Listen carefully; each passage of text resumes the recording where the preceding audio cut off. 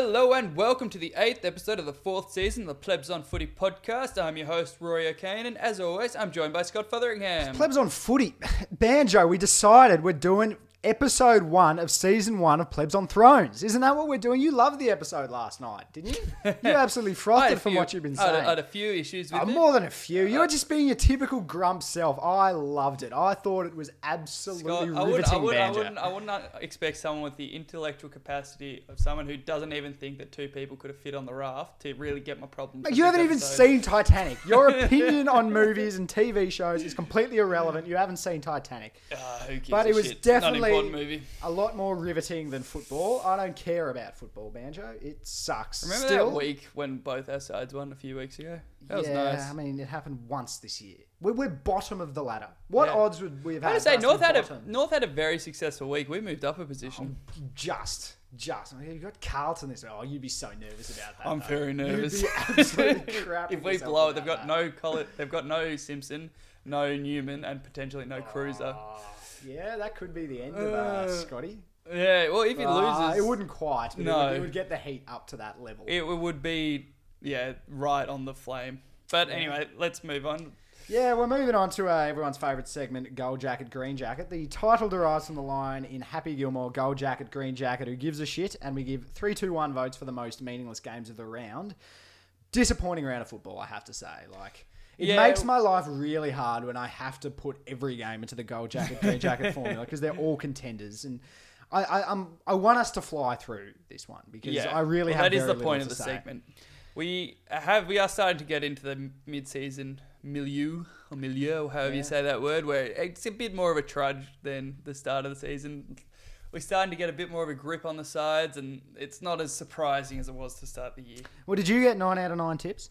No, I got Adelaide wrong. I did because I thought they were all very predictable results. We're actually starting to understand who are the good teams and who are the bad teams, as sad as it is for that to say. But one vote, we are giving GWS defeated Sydney by 41 points. Now, it was the Battle of the Bridge. But since when does anybody care about the Battle of the Bridge? Yeah, particularly when the only interesting battle, which is normally Buddy versus Phil Davis, didn't happen because they were both laid outs.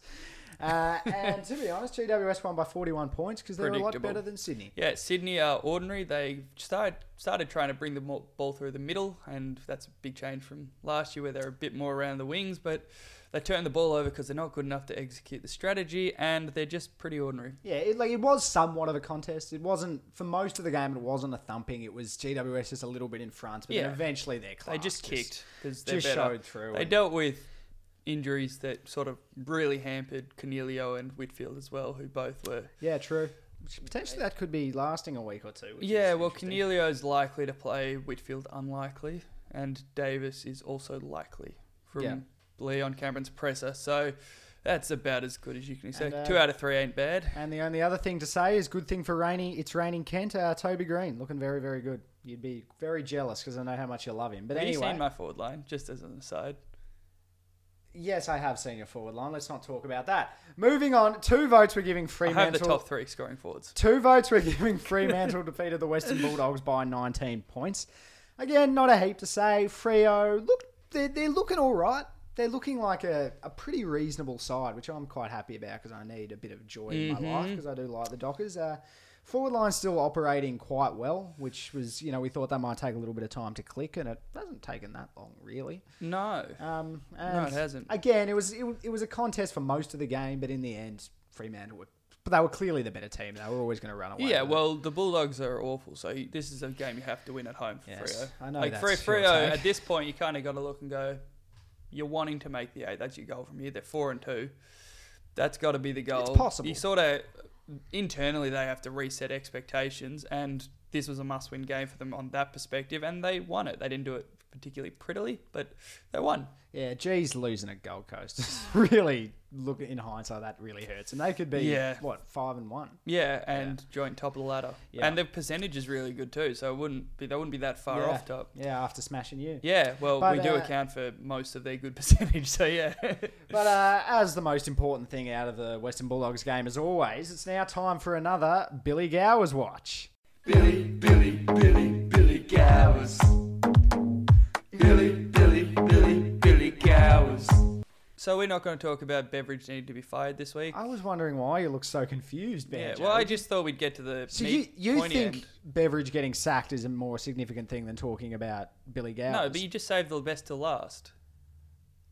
Actually, well, no. so I, do you I wanna really have a- would like Beveridge to be sacked. Mate, That's I've had a look toss-up at the too. running sheet. You're going to be bagging Beveridge later on, as Am always. I? You've got to slot it into our segments. As Oh, much I'd as you forgotten can. about that. Move on. I said we're moving through Gold Jacket, Green Jacket quickly, but old mate Billy Gow was is this identical to his stats last week? No, I think he took a few marks it's last week. significantly worse. It's 4 kicks, 5 handballs, 0 marks, 0 tackles, and 1 goal too, which that part is the same as last week. I remember that quite clearly. He missed a shot that would have really put the game in dispute. I think there were 2 goals down with 5 minutes to go, and he hit the post, running into an open goal and burnt a guy in the goal square. I don't know, Matt. I'm starting to getting a bit worried that you're no. You've been slandering him a little bit. Oh, okay. Just little digs here and there, just little comments. I don't know. You've been making a few comments. You're worried about his position in the team. I'm starting to look for a new cult. Like I just need a cult, and my eyes are starting to open up. You don't tell me you're jumping onto Grind Myers watch. I mean, we've talked about it a little bit. Not yet. Not yet. Billy is still our hero, okay? Billy is still our hero, but I don't know if the cult leader hands out the Kool-Aid. I'm not sure I'm drinking at this point. I'm not going down with the ship. I'm not so sure I'm going down with the ship, mate. I know it's sacrilege, but some people have to be heretics to move the world forward. You know the Plebs on Footy podcast is in a dark, dark place when you're making comments like that. But, Yeah, look, I could handle it if North were good. I could stay with the faith, but you know when. I'm not sure I can believe in a football god if North are doing this to me, and my faith is being questioned. I believe in him, Banjo. Just like Jon Snow, he will rise again. I believe in him.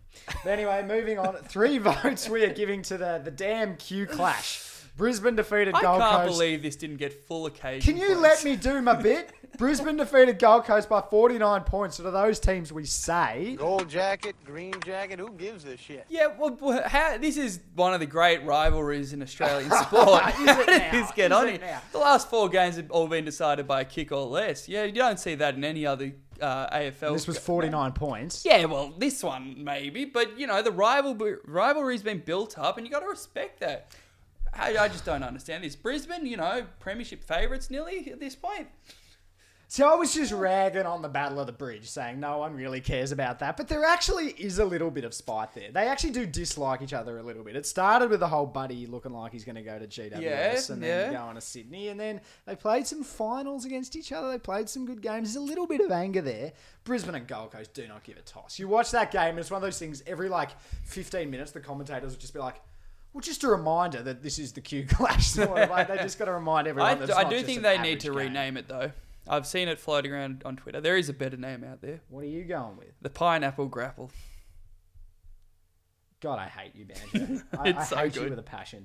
But did you have any Tell takes me out of that's this? not a better name than the Q Clash. It's not a better name than the Q Clash. It's a funnier name. It's not a better name. That is ridiculous. But it's still better than the Battle of the Bridge. I bloody hate that. But did you any takes out of this game in particular? No, Brisbane. You said you watched a little bit of it. Yeah, well, I was setting up for my brother's 21st, and it was on in the background.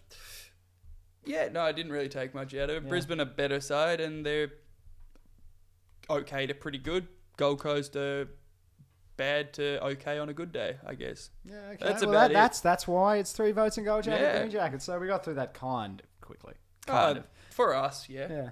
Yeah, well, I think it's a tick. I'm No, happy if with we're I'm going to happy have with a grand theological discussion, it's better to be in that segment. that. All right, Banjo, let's move on. Yeah, we're moving on to the Kane Corns Call of the Week, a segment where we look at the media, pick out the best and biggest call made over the week, and then make one ourselves just to, keep the edge alive and not get too arrogant.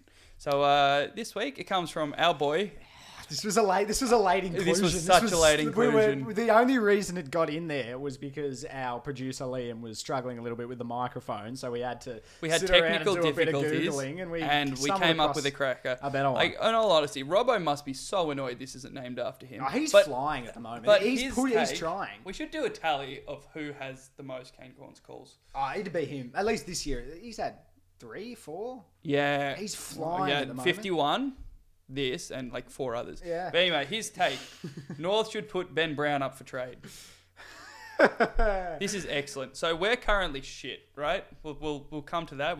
We're Correct. agreed on that. Yeah, so far you're You right. Yeah. last year were pretty awesome. That hurts me to say, but you were pretty good. Pretty awesome. Yeah. I like that. You Tim. then traded your Ben Brown, your Jesse Hogan, and you're now bottom of the ladder. Nah, look- And he thinks we should decide to get worse. I guess there is not much further down for us to go, but still, that's No, ridiculous. I don't mind this, mate. I'm telling you, mate, I'm so happy about this. I would be willing to give you Stephen May and Kay Golajasny for him.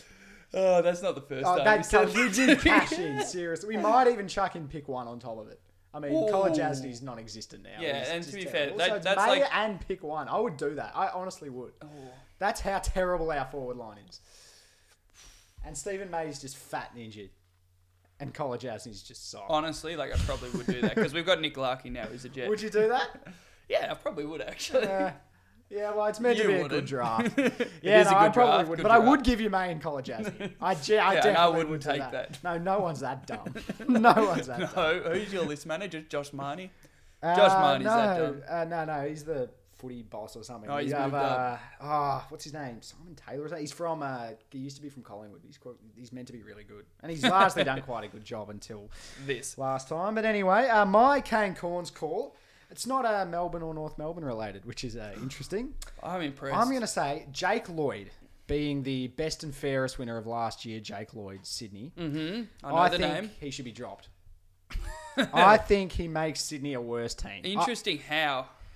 So you've heard me rip into Rory Laird in the past for Yes. playing the easiest role in the game, where Yes. he literally just takes sideways kicks and kicks them to the You other do side. neglect the fact that Rory Laird is good defensively as well.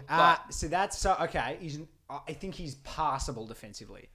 I think Laird's Jake better Lloyd than is that. not good defensively. Yeah. At all. He's not a good kick. He racks up disposals and he takes them nowhere. They are a very slow team. They struggle with ball movement. And the fact that a lot of their ball ends up coming through Jake Lloyd, who takes a mark, takes a few steps back, slows the game down, and then chips it sideways and doesn't get them moving forward. That's not helpful for Sydney at all. No, it's an interesting choice, especially when they've now got Harry Cunningham playing the exact same role. For some reason, they decide they need two of those players. I don't understand why he won the best and fairest. I watch a Sydney game. He does not contribute. He No. gets the stats, but he does not push them forward as a team at any point. He's a negative defensively, and he gets the ball, but he doesn't use it in a way that assists them in any way. Yeah, it's such an interesting coaching Put someone choice who for can have kick him back play that there. way. Like, I'm sure there are roles he'd be more impactful in. Like, but they have decided he's going to be sort of the last link and be the guy that flicks the switch across every time. He's such And a it's Brandon just- Ellis. and It's just not an it is, and it's as much about the role because Brandon Ellis this year has been a bit more impactful because he's playing a different role. Yeah, so it is largely about the role he's playing. But with Richmond at that time, there was a thing of they were playing that negative style that wasn't helping them. And Brandon Ellis was like the perfect example of that. Someone Yeah, who just got and cheap Richmond stats sucks for it. and didn't drive them forward. And then when Richmond actually became good, they realised actually Brandon Ellis is very touch and go whether he's in the best team. I'm getting a few of those vibes with Jake Lloyd. I don't mind it. Oh, thanks, Banjo. It'd be bad for my fantasy team, but other than that, Oh yeah, that's another reason. he's not in my draft team, so you're not worried about Oh, it. But he's in the okay. other one. Okay. But anyway, mine is Andrew Graff has dropped off considerably. I think that's pretty inarguable. But Considerably. yeah, well, let's finish the take. Yeah. And I'm glad North didn't get him. He goes right next to Dusty. You can't just keep going through See- all of the players that you've missed out on who go through form slumps and say how pleased you are that North didn't get them. That doesn't make North seem okay, Banjo. Yeah, you well, still missed out. Oh, and I it's still think miserable for we you. need to start talking about the North curse because every player that turns us down, Josh Kelly's been injury prone since then. Dustin Martin, injury prone, angry and not as good. Andrew Gaff is now the worst kick in the competition according to Champion Data by a pretty significant margin too. There's an article on That's AFL.com. really weird because he's not a bad kid. No, he's an excellent kick, but he's playing a bit of a Jake Lloyd Seagull role at the minute. He's not doing anything He's back with it. on and the he's- wing, isn't he? Yeah, and he's missing targets. Why do they? I suppose Sheed is the reason they put him Except back on the wing. They Sheed's thought playing this is the way half we forward could at the fit him in. moment, and it's really frustrating. Again, Yeah. for fantasy reasons. I wonder. I had heard a bit that Andrew Gaff really put down a lot of his improvement last year to Mitchell. Sam Mitchell. Yeah. So I mean, I feel like that's probably reading into things too much. Yeah, but and you wouldn't interesting. have forgotten what Sam Mitchell told you to do. Yes. and he's playing a different role, Yeah. which doesn't accentuate him as much. But maybe it was a But Mitchell. we'll get to West Coast later, but their midfield balance is just off. It says maybe it's a Mitchell thing, tapping Simpson on the shoulder and saying, This guy can do more. Put him in the middle. Put him in the now he doesn't have that anymore. I don't know. But something's gone a bit weird there with the midfield, and maybe it could be a Sam Mitchell thing. And maybe it could. Anyway, let's move on. Game of the round. Richmond defeated Melbourne by 43 points. Very clearly not a gold jacket, green jacket contender. I'm glad your system worked appropriately. You just got flogged. Pretty ordinary performance. To be honest, I forgot this game even happened, to be honest. It did happen a week ago. Is it worth talking about? Can we just talk about Game of Thrones instead? We'll get to Game of Thrones, but no. We need to really ruminate on this. Richmond are playing better. Look like they've got a bit more hunger back, which is kind of what they rely on in a lot of ways. Yeah, their system's working again. Yeah. There was another game where it felt like they were just... They've bolstered their midfield enough to get it competitive again, with guys like Jack Ross coming in and playing better football they than... found a way, bloody Sydney Stack. They have found a few, which I think Liam Baker looked really good. I really do believe that that's less about having the talent underneath, and it's more about having such a good system in place that anyone can come into it maximising and your look talent. okay. Yeah. And so that's not a knock on any of those players. They're doing a very, very good job. But yeah, they're scrapping their way along. Obviously, Riewoldt going down isn't nice for them, and I think they don't quite have that star power in there at the moment for me to really see them as they could be winning a premiership. No. But they're scrapping along and they're keeping themselves in the season, and then maybe it could click they're a towards the game end. off top 4 or something, aren't they? Like they're right in the 100% of top 4. So they haven't handicapped themselves to the point where once they get healthier, because they're not getting Rance back. Yeah, I mean, but once they get beating healthier, Melbourne's not hard, but yeah, that's true. You are an easy beat. Yeah, they're there, and that's all they really can ask for at the moment. The Riewoldt injury kills them. That's really harmful because it's just going to take them. They're not getting an opportunity to see Riewoldt and Lynch work together properly. And it's going to start becoming an issue if late in the year they don't have the chemistry. yeah, they're not going to be able to build it. They don't. But yeah, there's a certain time of the year in which you need them to be clicking, and it doesn't seem like they're going to get the time in to be able to do Riewoldt's that. out for 8 weeks. So yeah, as that is interesting. Tom Brown guessed correctly. Yeah, but I probably should say one or two things about Melbourne. Yeah. Look, to be honest, at halftime I was actually really pleased. I was pleased with the fact that we were trying something different. We had numbers behind the ball. We had more players around the ball to try to, contain it a bit more, because we'd obviously been destroyed so badly on the spread in recent times that we sort of kept ourselves in the game. We had in the first quarter, we had a couple of really nice pieces of ball movement, which I was like, I'd forgotten we could do that. Like, what's going on here? And then there was little stuff like Hibberd did a pretty good job on Dusty. Yep. And then Melksham started in the middle and played pretty well. I was just, I was ripped him out of the middle, which was an interesting choice. Yeah, I don't know why we did that. He was he was one of the reasons why we were getting that ball movement going. Was he was getting it further afield, and he's such a damaging kick. Tom McDonald going back, of course, something a bit different there. I like the fact that we were doing something different, because something different had to happen, and we were still in the contest. In the end, Richmond just kind of overpowered us. They were just harder for longer, and eventually the wheels just came off in the last quarter for us. We were terrible in the last few putting minutes. Jack Viney on his ass and hurting his shoulder enough to be out for a fortnight, you just have been out-muscled, and that's pretty indicative of what happened. And that was just one of those things where he got hit at the perfect time on the perfect spot, but it did feel like it took the wind out of us a little bit. We were still just grinding our way, staying in the game. When that happened, it just felt like, I think we're done here. And then the wheels just completely fell off. Was your defensive running better? I felt like it wasn't as important because of the fact that we made it such a congested game. There were so many numbers around the ball that it didn't really release to the outside a lot, and it just became a contest, which was what our plan was. And for the most part, it kept us in the game longer than I expected. So a bit of tactical improvement from... Yeah. Goody. No, he does change. We've seen it a lot in the past, so I think he will keep tinkering with stuff. He's got 4 years to figure it out. We tried so hard to get our forward line to work. We tried so many different things with different players starting at the square and stuff, and it just never did because, we're relying on Sam Wiedemann, and he is terrible. Terrible. Yes, but that's he that is. misery. Robbo actually had a good take. Why he was asking why Jack Silvani copped so much more shit than Sam Wiedemann when Wiedemann went 50 odd picks higher. It's very, very, very fair enough. Very fair enough. Wiedemann's, oh God, he's killing me at the moment. killing me. Painful. At least he'll be cheap on 650k a year. Mr. 650. Well, let's move on. Collingwood defeated Essendon by 4 points in what was very controversial results. It was very controversial. I'm going to be honest with you, Banjo. You know I don't pay a lot of attention to the umpiring at the best of times. I didn't really notice it. Well, I didn't have an issue with it at all until they were booing. I'm like, oh, they're booing the umpires, I think. Oh, that's pretty grim of them. Like, did you think it was that egregious? I watched it in a pub, and it's a bit hard to focus 100%. And it was okay.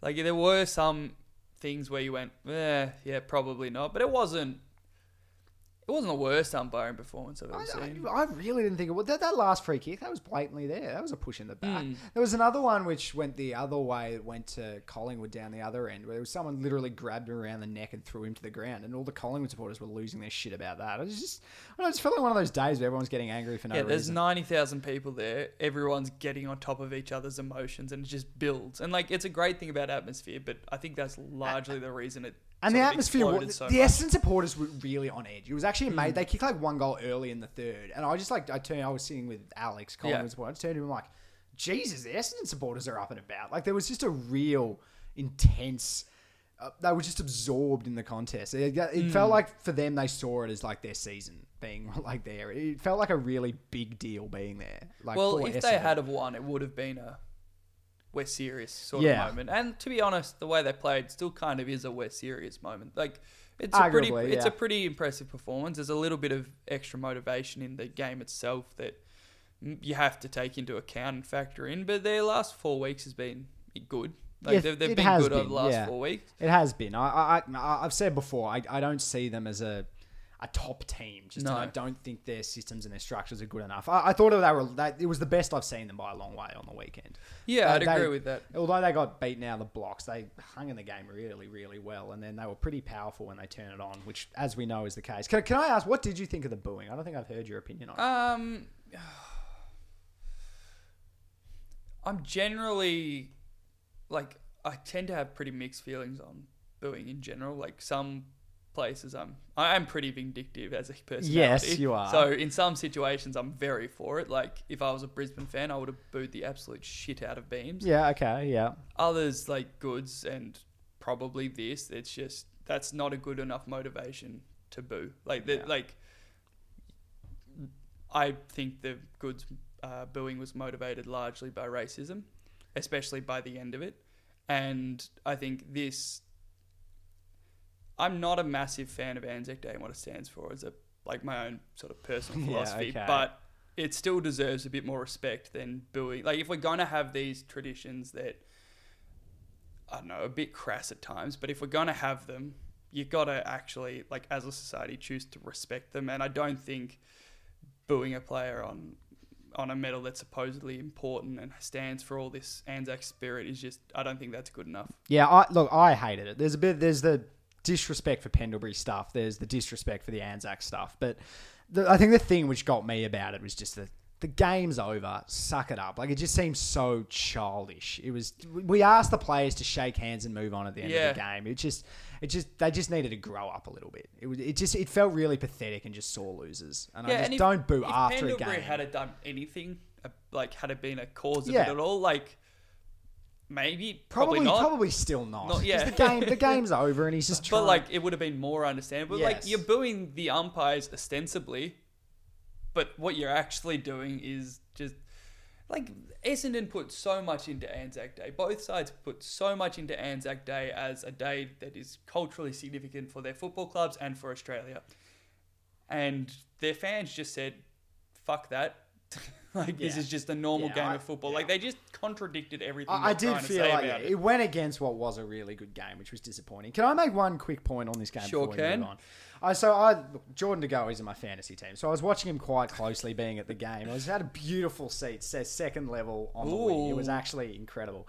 But, God, watching their forward system and how it works in comparison to having watched Melbourne recently, like, it was frightening. I'd watch, like, De Goey would come off the bench. It'd be like Stevenson would be like the deepest forward at that point. And De Goey would either wave Stevenson to go back to the square or to go up, and then De Goey would go back to the square. Yeah. And then the way it always worked out was the person who was the deepest forward would be leading up at the ball carrier.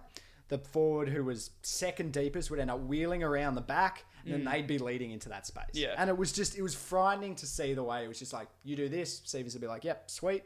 And then they just always had space, and they always had space for each other, and they were always leading for each other. And this is like, I don't think Tagoe is thought of as being the smartest footballer, and I don't think Stevenson would be either, but they have something working there. Their forward line with having those smalls, but they're still giving themselves space all the time, shows good they can coaching all mark, and they're good all leadership. quick, and they're not small, a lot of them. Like, Stevenson's not actually small. Tagoe's certainly not small. Hoskin Elliott's not that small. Elliott plays a lot bigger than he is. Yeah. Like, they've been They're able not to craft tall, they've been able to craft a forward line that allows them to play that. It is like almost a sort of hybrid tall small way of approaching things, because they've got enough pressure and enough ability on the ground without giving away too much in the air, because they all create space and lead into it, and they can play that kind of style you'd have centering around tall forwards, but with a sort of diverse spread of mediums. It's really impressive. It's a very modern day forward line, Yeah. and it just works it's a machine, and it works very, very well. But anyway, let's move on to something a bit happier. Yeah, Port Adelaide defeated North by 16 points. Probably should have been more, but we pulled it out in the end and pulled a few goals out. We did not pull the win out, and kicked about 5 straight to finish the game, which made it look a little more flattering. Yeah, well, I don't like doing this, but I'm probably slightly more positive than you are about that. But What is the world positive coming from it, to? So more negative from my perspective, positive from your perspective. I didn't think you guys were too bad, to be honest. I thought Port are the better team and look like the better team for the majority of the night. But you had little patches there when you look quite dangerous. You got some ball movement going at times. There were periods where I'm like, gee, North are really on top here and looking all right. And I guess you could argue the biggest patch of that was at the end of the game when the game was dead. But I don't think Port would have wanted to take the foot off the accelerator. No, Maybe that's they true. did a little bit, but I don't know. You looked good at times, and I expected you to get smashed, particularly when I saw Higgins as a late out. Down too. Yeah, We were slightly mitigated by the fact that Jonas went out, but not that we have tall forwards to punish that. it felt like a game. For me. Yeah. It felt like a proper game of footy.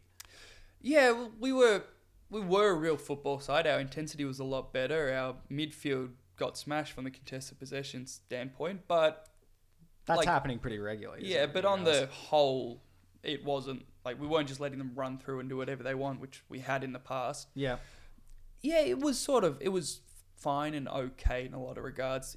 The end, I'm hopeful. We sort of look at and go, yeah, direct ball movement might suit us a bit better. Yeah. We've got Larky's got a good set of hands. Like Yeah, he looked good. showed a fair bit. Like Yeah, he did. you can't really ask for more from a guy playing his third game and first in 2 years. Ben Brown it allowed Ben Brown to play a bit higher. He didn't kick a goal, but he looked a little bit better as the link-up player, and he's actually fairly... Yeah, he didn't do a lot. No, he didn't, but he's fairly smart.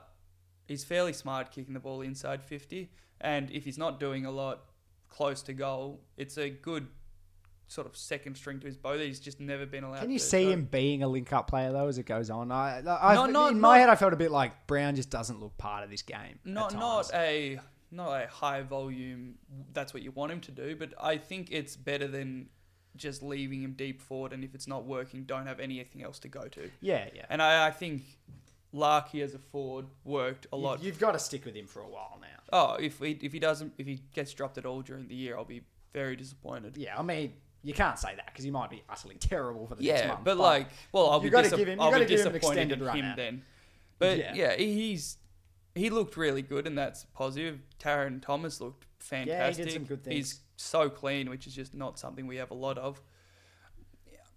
It wasn't a disheartening performance by any means. We're not where I thought we were going to be or where I wanted us to be at the start of the year, and that's sort of a reality I faced a few weeks ago. So like, with the expectations I have for the season now, that wasn't too bad. Yeah, Port are good though. Yeah, I'm starting to get a bit of growing excitement about Port. They've got Collingwood this week, which is going to be really, really interesting to see if they No can stick Gray it to will him. make it Yeah, tough. that does hurt them. I was going to say he hasn't been at his best, but he's still. You watch a game and he still contributes. There's a lot of little tap-ons and stuff, and he's always a part. Yeah, of it. he's a small forward now, not the superstar midfielder he used to be. And God, Travis Boak's playing well. Oh, playing he's frighteningly unbelievably well. Ebert's been a really successful move forward. I really like that. Like Rosie, oh my God, he's good. Can I? It's probably a good time to bring it up. Do you think Rosie or Sam Walsh? Who would you think is leading the Rising Star right now? It's become a Sam heated Walsh debate. for consistency. I would say Rosie, like quite comfortably so. Comfortably so. For the reason that Sam Walsh is playing the easier role. I think any player in their first year, if you put them in the midfield, they're going to be getting numbers like 20 to 25 disposals. I don't think so strongly I think- disagree with that. When you seriously? Yes. Yeah, how 20 to often 20 do we see a young player be released into the midfield a year or two into their career and all of a sudden they're getting like 30 disposals? It happens all the time. It's all about opportunity. Yeah, but not in their Sam first Walsh year. actually has a chance to be their number 2 midfielder. And as a result, he's getting Not good in numbers. their first year, and he's not their number 2 but that midfielder. doesn't happen. He's playing out. He's not attending centre bounces at all. He's just playing an outside role. Like I so strongly, we saw Stevenson do this exact same thing last year. As who? Rosie. Not to this level. But like, I disagree. We don't know the Rosie level is a over the midfielder year. who's being asked to play a very Rosie a didn't difficult play role. midfield as a and junior. he is breaking games apart in big moments. Rosie wasn't a junior midfielder. He was. This is what he was as a junior. That their plan will be for him to play. Yeah, in that midfield will in the be, but future. that doesn't mean he's playing a foreign role and adapting to it, It's which not- is it's what not you're that- giving in bonus points. It's not so for. much that. I think it is a more difficult role to stand out playing as a small forward. It's very easy to get lost in that role. I think And he is playing tearing closer games to apart. things we've seen before. Like how much better is he playing than in the last 10 years? Well, 11 now. We've had Cyril and Stevenson win as small forwards. How much better is he than them? Than what Walsh? Walsh is outperforming guys like Joel Selwood considerably. Not considerably. He's averaging like 26 touches a game. Selwood averaged like 21. I'll have to go look at those stats again, but I don't think he's considerably been better than Selwood's first year. And Rosie, in terms of Stevenson, far better. Far better than Stevenson Stevens was kicked last year. 40 goals last year. Rosie Do is. you think Rosie's going to kick 50? I've watched most Port games this year, and he's tearing them apart in big moments. But anyway, that's enough of that debate. Let's move on to our top 5. Yeah, top 5. So top 5 this week. I'm pretty excited for this one. We're doing top 5 comparisons of AFL footballers or recent-ish AFL adjacent people, because I've been a little bit loose with it, to Game of Thrones characters. This is going to be some fun. Do you want to go first? Yeah, I'm getting what I want. Some Yeah. Game of Thrones chat. My number 5, I've got. This is a purely appearance-based one. I've got Sean Darcy, our second worst rig in the competition man, and Hodor, of course, which actually is his nickname. Yes. He does. This look, was an obvious one. He does This had look to be in. frighteningly like Hodor. Yeah. And he looks like. Also, he I've never probably- heard him speak. I suspect his voice would sound pretty similar. He wouldn't say just Sean Darcy all the time, but I think it would come out in a similar tone. Sean Darcy. Yeah. What is your 5? I really okay. Just props to you for remembering placements of our past top 5s, given we don't keep a record of them anywhere. So just you've made 2 references to that today, and I'm just impressed by I just it. remember his. He's I've got a also terrible gone rig. for an obvious early one. Billy Gowers is obviously the Lord of Light.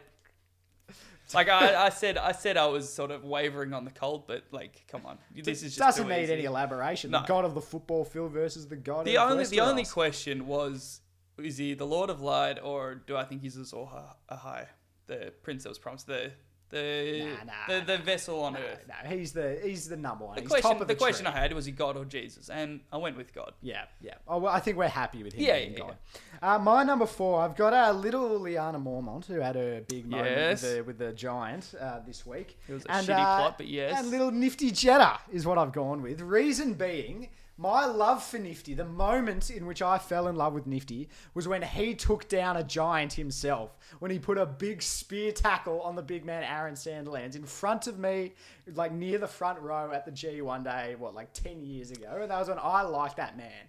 Old Liana's done exactly the same thing. She's taken down a Giant. Did She's Nifty batting die above doing her that? weight.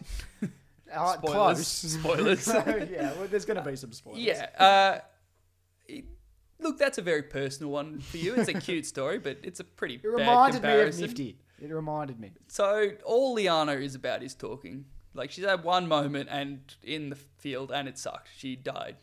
A pretty poor death, to be honest. And Nifty, as you say, man of few words, man of valiant actions. I think that's... Both good leaders. And they're different ways, but both good leaders. I don't mind it. Is it good leadership to just commit ritual suicide by running at the undead? Maybe. Anyway. She did kill him, mate. Yeah, but then she died. She got the job done, all right? What's your fault? Oh, speaking of personal. Yeah, this is also personal. Luke Beveridge equals Kyburn for me. So this is where you're slotting in your beverage hating, is it? Yes. I'd forgotten I had it further down the list on the rundown, so thank you for reminding me earlier. Explain. So both of them, mad scientists. Don't think that's in dispute. Luke Beveridge just decides, you know what? Football players shouldn't play in their best position. Let's try them back. Joe Hannison, Ford. That's another one I forgot last week when I was talking about bad moves he's made. There's heaps of those. Easton Wood, Ford. All these mad scientists was quite bad, yeah. All these mad scientist moves that just don't make sense and should never have been tried. I don't know if you can quite compare that to making crazy monster men. The second part, Kyburn got sacked from the Citadel. Beveridge should get sacked from the Western Bulldogs. Oh, shut up. Kyburn hasn't won Westeros like Beveridge has won a flag, mate. That's a very big difference. The similarities are just too big to ignore. Righto. My number 3, this is a bit of an interesting one. I've got old mate Johnny Snow and Shane Mumford, both having risen from the dead. We thought they were gone. And both are back in town. Yeah. It would have been great if part of Jon Snow's plot line had been he'd used a magical powder to come back, but alas, we couldn't have it exactly right. That's not your worst gag, actually. That's not too bad. What's your 3? My 3, Kevin Lannister, who, for all of you who don't remember, is Tywin's brother, who's just pretty much not as good at anything. He's pretty boring. And Cade Kolodjasny, which I think is pretty self-explanatory. Just the worst Kolodjasny. Pretty interesting given he was a top 5 draft pick and his brother was, I don't know, almost a rookie pick. But I think that one doesn't need I don't know if Jake's quite good enough to compare with Tywin. I mean, he's all right. He's but pretty that's good. Probably my one issue with it. Speaking of Cade Kolodjasny, I've got one to go with. You don't know where I'm going with this one. I reckon Theon Greyjoy, because they both don't have any balls. That's good. I like it. You had heaps of options with that one. So you could have gone Varys, you could have gone Grey Worm, any of the Unsullied. Theon was more interesting though. The way it happened with Theon was more fascinating. But Kolodjasny's the same. We didn't think Theon was a good bloke. Could have gone Varys because he doesn't have any balls and doesn't show any fight. But No, because Kolodjasny we thought was all right for a while. With Theon, he had a little bit of fight in him, and then it happened. Yeah, true. And then he lost. Had severe concussion, but we probably shouldn't joke about. Yeah, anyway, Theon had some severe torture. Yeah, trauma. Yeah. Anyway, my next one, Trent Cotchin and Roose Bolton. You'll have to explain. Yeah, this one. I think this one, once I sort of explain it, everyone will go, yeah, you know what? That's indisputable. Trent Cotchin is a real Roose Bolton. So comes across initially, pretty good guy, very square jaw. One looks like an anime character, one's in a fantasy novel. See the similarities going there. Stop with the anime thing, yep. Yeah, sort of picture perfect guys, very loyal, very much about their house or their club. But then when you sort of go into it, both massive dogs. Trent Cotchin punching people, elbowing people, whatever else he does. He does do a bit of dog And stuff. Roose Bolton, Red Wedding. Pretty obvious. Yeah, so, look, I think of Cotchin as a sneaky dog. That's what I think of Cotchin. Was the Red Wedding not sneaky? Yeah, that was. Since following that, his sneakiness wasn't quite there. We're all very aware of how much of a dog. Where I think Cotchin still sneaks under the radar. Do anything at all that was outside of the expected norms at that point? Like, he was just a normal character. No, we learnt a lot that he was a bit of a dick. Like, he told was a bit of a dick. Of like raping someone in order to give birth to. Oh wait, I had forgotten about that. He'd done a lot of. Yeah, he was very questionable. Yeah, I'm not going to joke about that one. So let's move on. He's not quite as. I think Cotchin might get away with it a bit more than him. My number 1, I'm going with Jordan De Goey and the Night King. They both have severe swagger. They're both very, very good, and they're both absolute dogs of people. They're both pretty questionable human beings. I think you'll find Jordan De Goey got bit by a dog, not that he is a dog. Yeah, he's also a dog. He's got some questionable traits, old De Goey. He does. A little like the Night King, maybe not quite as extreme in the questionable trait realm. But how much swagger did the Night King have? He had like a little cheeky grin going at times. Least De Goey deserves his swagger. The Night King went out like a prick. Oh, I mean, he did pretty well for the most part. Like, what were his bodyguards doing just quietly? I know. I don't know how I snuck past. Yeah. But anyway, there's a few plotters. I want to Anyway. your number one's good. I'm happy with your number one. So my number one, I've gone Alex Johnson is Beric Dondarrion. Yeah. Both had big moments. Both come back from the dead a lot. That's the main one here. Alex Johnson, 15 knee reconstruction, something like that. Beric Dondarrion came back from the dead 19 or 9 times. I can't remember which one.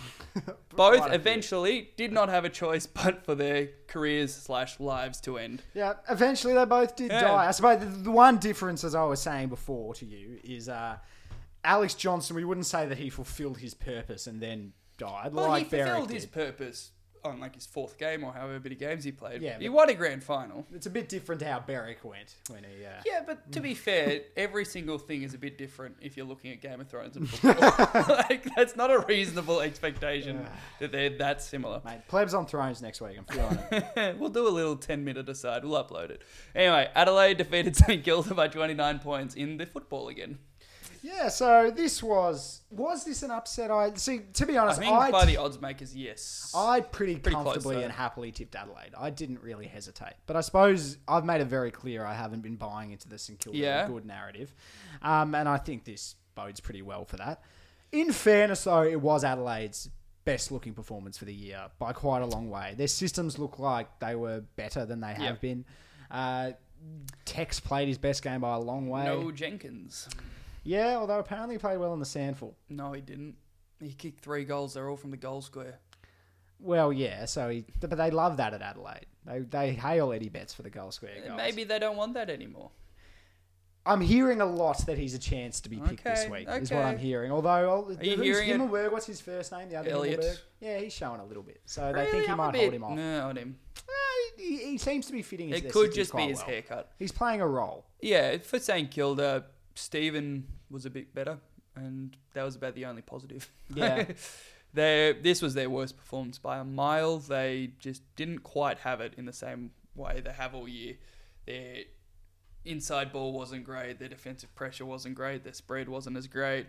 They just, had a bad performance. I don't think it nullifies the good work they've done earlier in the year, but Adelaide outplayed them pretty comfortably. And I think that's more of a good sign for Adelaide, that they might be riding the ship a little bit, than it is a negative for St Kilda. Yeah, a lot of how you interpret this game depends on the standards you had going into it. Like, St Kilda played worse than they have been playing, but to be honest, I think maybe that's just where they sit. Adelaide played better than they have been playing, but again, probably I believe that's eventually where they're going to sit. And I just, Adelaide have such an easy draw. They're still going to play finals. Yeah. I have no hesitation. And in saying that was top 8 football there. Like that was Yeah. football that you'd think, you deserve to their play finals. best footy. They can compete in finals Yeah. with good teams. I believe. And if Although- it clicks, they still, they've had a shocking start to the year. Yeah. But if it clicks, they still have the capacity to be a very good side. They have the list there for sure. And we've seen it in the past how well they can play together. at Yeah, their and there best. was no Gibbs, although he sort of looks questionable what he does for the side His at the moment. position's But questionable at the moment. anyway, do you have any more thoughts on the game? No, not Oh, particularly. well, let's move on. Hawthorn defeated Carlton by 5 points in a cracker. Yeah, I'm happy we moved on to this because I'm looking forward to talking about this game because I found it quite interesting to watch. I found it terrifying given we're playing Carlton next week. But Yeah, fair enough. Their first half, Banjo, it was exhilarating. it was genuinely good Yeah. in every way. So their ball movement was more electrifying than we've ever seen from Carlton, or at least for 5 years. really at- helped by at rising minimum. star Sam Walsh. I'm not criticising Sam Walsh. I just really like Rosie. But then their forward line was working. Like Mackay just looked like a star in the way that he played in the first half, which he's been building that and backed it up. But even aside from that, I thought their defensive system was in place really well as well. Hawthorn did a lot of that trying to chip their way through the zone and just really on the back foot, just couldn't drive themselves forward. Liam Jones took some great athletic contested marks. So he does those ones where he really flies over the top and takes them. Plowman was looking really good. Wiedering has actually had a good year. Yeah, he's well, actually looking like a I good saw an player. article that had Liam Jones in All Australian discussions, and that made me laugh because he's not the best key defender in that Yeah, side. Wiedering Wiedering's been has been better, significantly yeah. better. He's got more intercept marks, more ground ball gets, more rebound 50s. He's playing pretty much genuinely more well. everything. He's looking except like a good spoils. footballer, which Yeah, is and huge for him. Yeah, after they ruined 2 years of his career by sending him forward and mucking with his head, it's good to see him back to his best. They don't need him forward now. They've got a fair Harry bit Mackay forward. looks so good. Yeah. He's what he is. He He's- looks like the best young key forward in the competition. I think the thing with him, he's the most typical key forward we've seen coming through. He looks like he looks like an actual forward. He's tall. He's good on a lead. Fantastic he's strong on a mark. hands. He's not. He's a forward from 20, 30 Yeah, he's years not an ago. oversized half-forward flanker Yeah. like we've seen come through with, like, that's not a criticism because Buddy's great and he's an oversized half-forward flanker. Jeremy Cameron's great and he's an oversized Yeah. half-forward flanker. Eric Hipwood might be great and he's an oversized half-forward flanker. We've seen that come through a lot more recently where you're more mobile but not as strong in the air.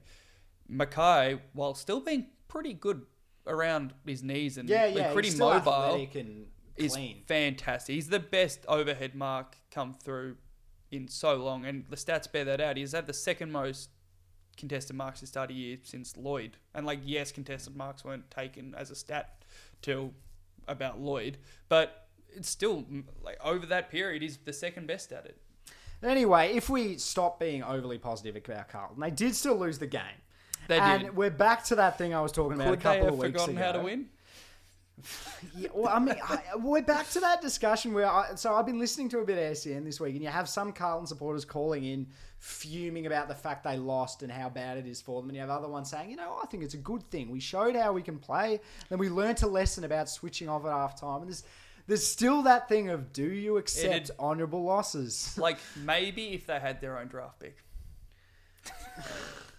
No, but No, like, seriously, that matters. If this was ending up with them having a good year where they develop and they get closer to winning and it's a positive step and they still got something out of it, yeah, that'd be better. look, it but matters. That doesn't tie at all. The wins would just be better. It matters, but from the prism of the club, they're looking towards, are we improving and are we... Oh, they definitely are improving. Yeah, but there does come a point where you have to start turning them into wins. And the question is, have they been that good this year? They won one game.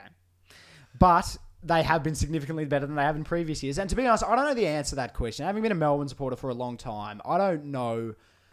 Okay, so let's forget we're crap now. But if I was looking at it from last year, looking back, I don't know whether those bad losses or those honourable losses we had, I don't know whether they actually did reinvigorate us and drive us forward and they were good learning curves, or whether realistically none of that really mattered and we were just... So the way I look at it, a bad loss is so much worse than an honourable loss. Well, of course. Like I'm just starting as like a hypothetical. Did you expect Carlton to be more than 1-5 or significantly more than 1-5? Not significantly more, no. Then I think they're being better than they're being to But the expectations. question is, do you pat them on the back? Do you say, good stuff, Carlton, you're playing well, you're improving? Or do you say, you blew a game you should have won. You were killing them at halftime and you blew it. Yeah, it is tough. And they blew it in patches. They blew it quickly. I tend to look at most things like this through a player lens. Like, it's the same way I look at preseason. You're not going to learn too much about the team. And I don't think this adds too much information about the team. But it's great to see the players improve. And I think that's more of an indicator of what this means for them going forward than the actual win or loss. I think if I had to pick somewhere, I'd be in the positive camp of being, they're doing a good job. But I can see the other I side. would agree, except for the fact they made that stupid trade. But they should have won this game. They absolutely should have won this game. They had it by the scruff of the neck. And they probably almost should have drawn it on the way back, given that Fisher hit the post. Yeah. They had so many I think chances. Mackay took a mark just after the siren as well and stuff. So they're like, they easily could have. Anyway, let's go to probably the most shocking result of the round. Yeah, I'd it wasn't probably say so. Wasn't a round full of upsets, but Geelong defeated West Coast by 58 points. Geelong are really good, and West Coast need to get their shit together. Yeah, I suppose we say most shocking result. Depends how you define shocking, in the sense of it wasn't completely out of the blue for West Coast, because they were pretty bad last week as well. But then you can say pretty bad it's against Brisbane. shocking because it arguably is starting to feel real. It's been 2 weeks, and they were really bad this week. 3 out of the first 6. Yeah, I suppose so. Like, round 1 doesn't matter until it's a pattern. It's kind of a pattern. So this was their worst looking performance for the year. I don't know. Last week was pretty bad too. Yeah. It was really bad. I just don't know whether what was worse. West Coast were at home last week. It was the same problems though. They didn't look like they could move the ball, and their midfield just got smashed. Their midfield is, I think, the predominant cause of the problems. They just cannot win the contested ball enough to get by. And that was all they did last year. They won the contested ball enough to get by, and their ball movement and their precision was better than everyone else's by and enough. Their defense as well. Yeah, and that was all Their better. defense still isn't bad at the moment. They're missing Defensively, Barras, okay. and it's making McGovern play more accountable, which is hurting their turnovers. It's spiraling a bit. Like, they really miss Barras in a way that probably isn't appreciated by the media enough. Yeah, okay. Outside of Western I'd say Australia. that's worse than it was last year, but I don't think that is the primary issue. They're No, yeah, having that's true. issues in the contest, and they're having issues moving the ball. Yeah, as I said earlier, Gaff dropped off massively. Sheed was great the first couple of rounds, but since Gaff came back and he's sort of only half been in the midfield, he's playing a lot on the half-forward flank. He's not having anywhere near as much influence on a game. Elliot Yeo is down on last year as well, and Quite a that's bit. their three. Redden is down on last year, and that's their four best midfielders. So do you see that as simple as they're all just a bit out of form? Are they playing the wrong roles? I think Sheed and Gaff, it's a role issue, and it's not necessarily they're playing the wrong roles. They don't have a role that they can both play together. Like, they could quite easily have one play what they did last year, or in Sheed's case, the back end of last year, and the other play a slightly marginalised role. But they don't have a system that figures out how to have both of them in there playing as full-time mids, because they ask them to play too similar a role, and their lack in diversity of what they're asking them to do is hurting, because the way they're inputting diversity on them is by just significantly taking away their strength. Sheed isn't a half-forward flank, and Gaff, at this point, is better when he's not a wingman. It's just the case. He can He's an play elite wing, and he wingman. can play it well. But he's not But doing it well His this year. best football was whilst he was an inside mid last year. And they're missing something there. Yeo and Redden, I do think are... I think those actually are form issues. Yeah, Yo very much. A little bit, I think. He's a good player. He's just not playing that well. They kind of miss Lysett. He's playing really well for Port, and he was just a better... They dropped Vardy as well, didn't they? He's not a great tap ruckman, but he's a really good... I'm not going to lose the tap. He's a ruckman. negator. He's a nank. Yeah, when Max Gorn calls him the toughest ruckman to play against in the competition, and that's really high praise. They're just not quite clicking. I think they will. I give them the benefit of the doubt, but it does need to come around sooner or later. Yeah. And Geelong, we've talked this to death, really. It's probably the most just simple 1 year reinvigoration of the team. It's I think really easy to identify how they've changed too. And they've made some very noticeable changes, and they all seem to be working, and they're playing with a complete freshness that just didn't exist for a few years. You can list them off the top of your head. They've injected forward pressure. They've put Gary Rowan in a really magnified role, which has worked out well. They've put Ablett forward as a creator, so good this week. and they've put Selwood out to the wing to allow more flexibility through the midfield. And every one of those has worked. And they've bringing in maintained some their extra kids as well with Constable, etc. and they've maintained their defensive integrity, which is really important. Like, last year, they had a fantastic defense, and That's always been a strength. Yeah, but I thought it was one of the reasons they had a fantastic defense is because of the way they attacked, and they attacked to mitigate the ability for a turnover to hurt them. I thought they attacked down the wing and through the pockets in a way that meant they could set up defensively a lot better. They've changed that, but their defensive structure's held, and that is a fantastic coaching job from Chris Scott. Yeah, he's copped that knock for a long time of being he was handed a premiership team and he's not that good. I've always thought he's a good coach, and he's always done things at times on game day which have been different and have made differences to them, and we've seen him now do it. I think he made a mistake last year in how he handled it last year. I'd agree. But he's fixed all that up, and they're looking like a really good team. I think Awesome if he... job. obviously, if he wins a premiership with this side, it's a monumental effort. Like, the way they've turned over the list without bottoming out, while they had some innate advantages with guys like Paddy Dangerfield coming and Ablett coming back, it's still a fantastic job. But anyway, should we move on to Poochie's mailbag? Mailbag time. Mailbag time. We're going to get our producer, who we've neglected to introduce so far, to read out the questions for us. Take it away, Liam. Cheers, fellas. Given Steve Hocking has said the public needs to give umpires greater respect, should the AFL make public the weekly rule they crack down on? Should they publicly announce their preferred interpretation on grey areas such as prior opportunity or incorrect disposals? I think the second half is a lot more important than the first half. The weekly rule, it's infuriating, but it's not that big a deal that they work on things and isolate things, and it changes when stuff gets lapsed and left behind. That's pretty natural. It would be nice for them to be transparent about what they're refocusing on, but it's not the biggest deal. Did you know they rewrote half the rule book this year?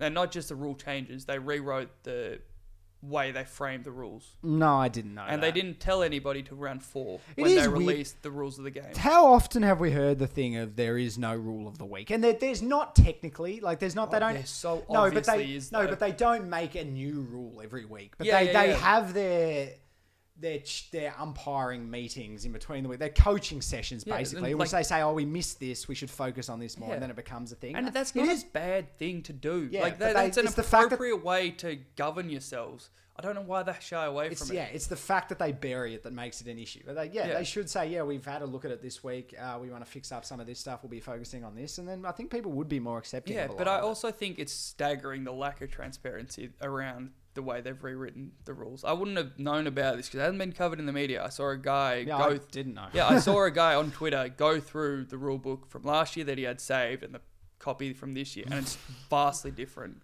I think we need to look into that a bit more. I don't know if I trust John off Twitter. His name was Ryan, but sure. I'm not sure about that. Anyway. But yeah, I think that's a bigger deal. The way they are way too vague in what they want out of the rules. Yeah. Alrighty, next question. Was the Jesse Hogan trade a mistake for both Freo and Melbourne, given that Freo's major goal kickers were already at the club last year? More so for Melbourne. That's just what I'm going to start with. is this Poochie again? Yes, it is. He's hitting me where it hurts. He knows the soft spot at the moment. Look, Freo won that trade by an absolute mile. Jesse Hogan has made their forward line look so much better. Jesse Hogan is an incredibly smart forward. Say what you want about him, but he understands forward craft as much as any other forward you'll see. He knows where to go. He knows times his body well, knows how to use the body. He makes space in order for him to market and allow others to market. I think he's a major reason why Fremantle's forward line is looking better, and he's a major reason why their other goal kickers this year are kicking goals. Melbourne, on the other hand, our forward system was Jesse Hogan. He defined our system, he created our system, and everyone else worked around him. Right now, we are completely lost, and I would do absolutely anything to have him back. Including trade May and Kolodjasny. Mate, May and Kolodjasny But in can get summary, stuffed. It was only a mistake for Melbourne. Yes, it was that trade was right now. That looks like an enormous win for Freo. Absolutely. We have to wait for May to come back, but it looks like a massive win for Freo. And Hogan will kick more goals, and even though he's not, he's moving up the ground well enough for He's playing well. for the system to be a tick anyway. Next question. Will Arya kill Cersei like everyone kills North Melbourne? This was from Charlie. I don't think Arya will kill Cersei, but No, I she do think won't. teams will continue to kill North Melbourne. Arya won't kill Cersei. Jamie's definitely killing Cersei. I I'd put serious money on that. I'm super confident. Yeah, I agree with you. There is that small chance it's Tyrion, but I do. The runaway favourite's Jamie. I'm pretty certain. I Jamie's wouldn't gonna give him do it. more than $1.10 odds, I don't think. Yeah. I'd put a bit of money on it. You'd I still take genuinely it, would. wouldn't If you? there's a market on Sportsbet, let me know. we'll have a look after I'm the pod. pretty confident. Next question. Is Stephen Canelio the best player at GWS? Great question. Was that Poochie as well? I'm not sure who Who It was that? Poochie. Yes, I love you, Pooch. You're actually sending me a question I like for once. Yes, he is. You know who agrees with me? Gary Lyon does, and Tim Watson does. Both of them have confidently said that he is a better player than Josh Kelly, which I've been telling you for how many years now, Banjo? You've been wrong for how many years? You continue to be wrong. He Gary is- Lyon and Tim, whatever. Jesus Christ, I forgot it. Watson. Tim Watson, continue mate, to be Job's wrong. dad. He's a superstar. He is their most important player, and I've said it a million times. disagree. It's because he does everything you want a midfielder to do.